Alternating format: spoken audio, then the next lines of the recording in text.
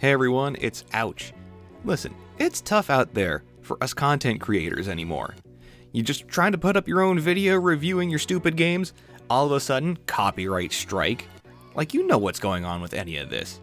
Well, this is why I implore you, check out the Bass Rebels. They provide great, free, copyright-free music you can use in your videos, live streams, or what I do, your podcasts. They do a lot of dance music, a lot of chill vibe music. They do some heavy bass stuff, but it's really good. Check out the link in the description of this episode, or go to bassrebels.co.uk for more info. Lights, camera, microphone. This is what you've been watching.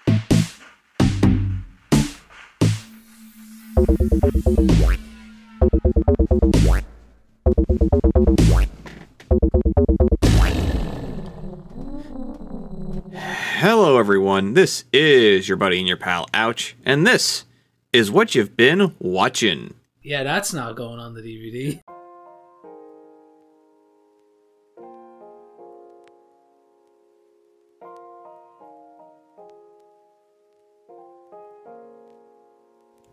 Well, I finally had to do it. In an effort to really try and get some content creation going, I had to go on a movie watching binge. Except, for some reason, I had to do it just with Riff Tracks and Mystery Science Theater 3000 movies. I do consider it one of my favorite shows, and it's a real influence on my style and humor. But then, you do realize you have to sit through bad movies, even with your friends who are a lot funnier than you. On this episode, we are going to the granddaddy of all bad films. The Citizen Kane of crap. The Godfather of Jeez Louise. The Star Wars of seriously, you thought this was enough? When you're doing a movie podcast, at some point in time, you will have to watch and talk about Ed Wood's attempt at sci-fi, Plan 9 from Outer Space. It is safe to state that the grandchildren of some of the people in this dinner will not be born on Earth.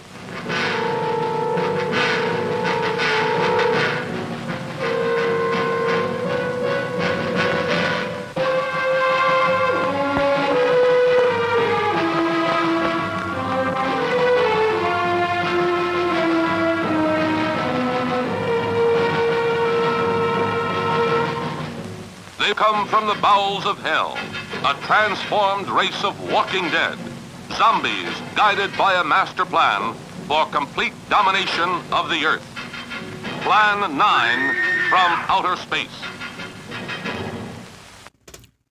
From 1957, Plan 9 from Outer Space is a sci-fi, kind of a horror film? Written, directed, and produced by Ed Wood. In the movie, in an effort to stop humanity developing a fake science bomb that isn't real, aliens start with Plan 9, which involves raising an army of the living dead. Maybe this is just me, but does anyone else think that's strangely old-timey? Even in the movie, it shows that they have spaceships, science-y looking technology. There's even a disintegration ray that gets mentioned. But for some reason, they just wanted a little bit of rotting flesh in the mix. Really throws someone off their game plan, that rotting flesh. It's up to a lunkhead pilot, some grumpy detectives, some useless detectives, and some nameless army brass to try and stop the invasion. One of the things I really like is the overall goofiness of the aliens themselves. They have these outfits that are really just dance tights and poofy shirts from a Renaissance festival. The leader of the aliens has a real Ed Grimley feeling to him for some reason. Plus, spoiler alert, the ending has this supposed super intelligent race of aliens flying away in their spaceship, which has caught on fire and explodes over vintage LA. There's something that just comes off as drama club amateurs with this entire alien ensemble. It's really entertaining. Now, for some reason, I think the stars featured in this film are a great cross-section of character actors in the 1950s. First, you have Tor Johnson, a former pro wrestler turned actor who basically did a lot of monster movies because he's the size of a monster. Watch out for his signature move, the double arm wailing motion, where he just kind of knocks people down with a ah, that's about it. Then you have Vampira, the lead female ghoul. Aside from some possible kinetoscope reels of a TV show, this movie is practically the only proof she was an actual thing. Very much a prototype Betty Page or even Elvira, with the strange combo of horror and sexy going on. I mean, sexy for 1957, which, to today's standards, that's like going to a Starbucks at 2 in the afternoon. It's pretty tame. Then there's Bela Lugosi, the former Dracula, who really didn't want to be Dracula, or any typecast monster movie character for that matter. The misconception is that Bela died during production of the movie, hence the stand-in who had to drape his cape over his face, because everyone would know that's not Lugosi there. Apparently, Ed Wood filmed a handful of shots before there was even a movie and wrote the script around these scenes. There's only about 3 actual scenes that feature Lugosi. The beginning funeral scene, a scene of Bela walking outside Tor Johnson's actual house, and a scene of Bela in what is clearly full Dracula attire walking out of a forest and then kinda walking back into the forest. Those 3 scenes begot this entire movie. I mean, work with what you got, I guess. Then, finally, you have the movie's narrator, Criswell, who I find to be fascinating. Basically, he was a Hollywood weirdo who had a lot of niche friends in town who started thinking he was psychic. He made a bunch of claims and predictions that are as off the wall as you can imagine. Things like a ray from outer space would hit Denver, Colorado and turn all the metal into rubber, causing catastrophic damages at theme parks. Things of that nature. But the one claim that he kinda didn't get right is that he claimed President John F. Kennedy would not run for re-election in 1964 because something bad was going to happen to him in 1963. It's a real broken clock is right twice a day kind of thing, but it is still a little bit eerie. Along the main stars, you have the usual cast of Ed Wood players. A lot of these actors were in other Ed Wood directed films, like Mystery Science Theater's The Sinister Urge, for example.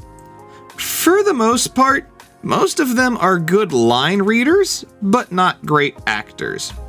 The main character is this airplane pilot who sees the alien ship first, etc. Except that actor himself wasn't really thrilled with the script, so maybe he got a little lazy with some of his delivery, especially with lines like, "They hear, we know it," or the strange parting words to comfort his wife, "I'ma go Levittown." Little beats and characters like that kinda make the movie a comedy of errors. This attitude continues into the rest of the cast, who were either tired of Wood's BS, or they were just messing with him.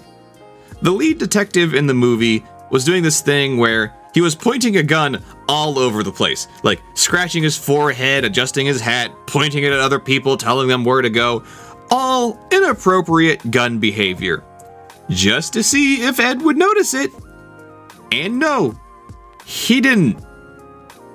Now, as much fun as I had spewing about the cast and the fun facts about them, that's about where the fun ends. Practically everything else about the movie is pretty painful. For example, this set is so cheap, it stands out like a misplaced tour guide. They really tried to make it look like a cemetery at night, complete with woeful trees and cheap styrofoam headstones. But the thing is, it just stops.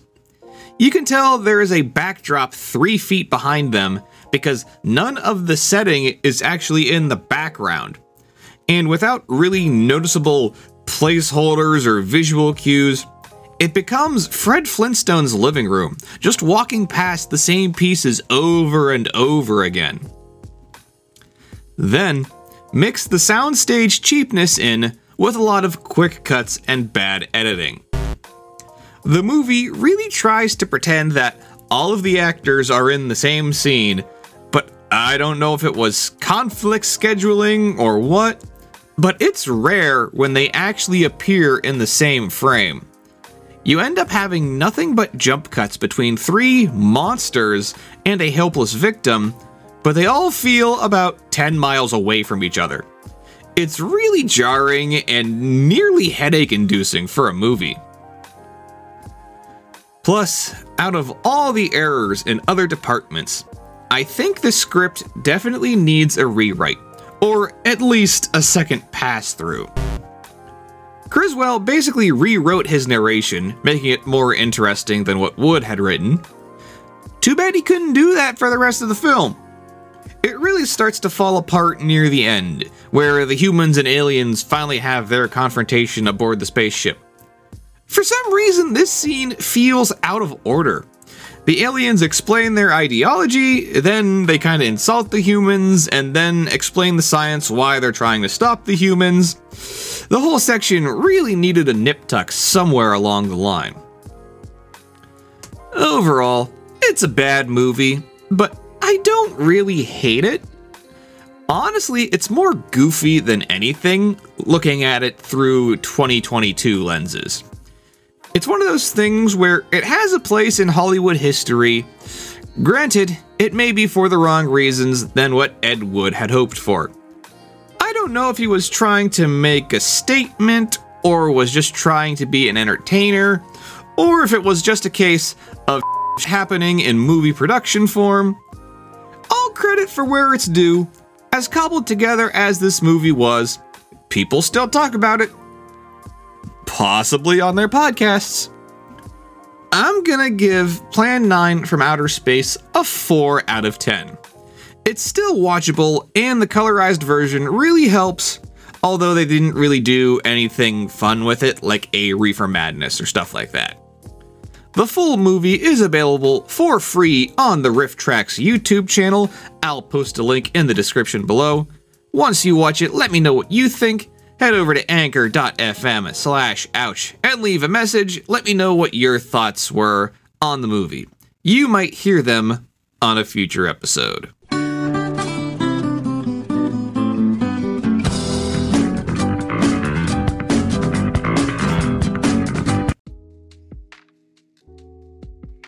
Well, that'll about do it for this time. Thanks for listening to this episode of the Ouchcast. You can follow me on Twitter, Instagram, and TikTok at JustOuch. Capital JUST, capital AEWCH. Or send an email to ouch64@gmail.com. And if you really want to show your appreciation, consider a monthly donation to this little old podcaster. Click on the link in the episode description to find out more. Until next time, everybody. You'll hear from me soon enough. Bye-bye.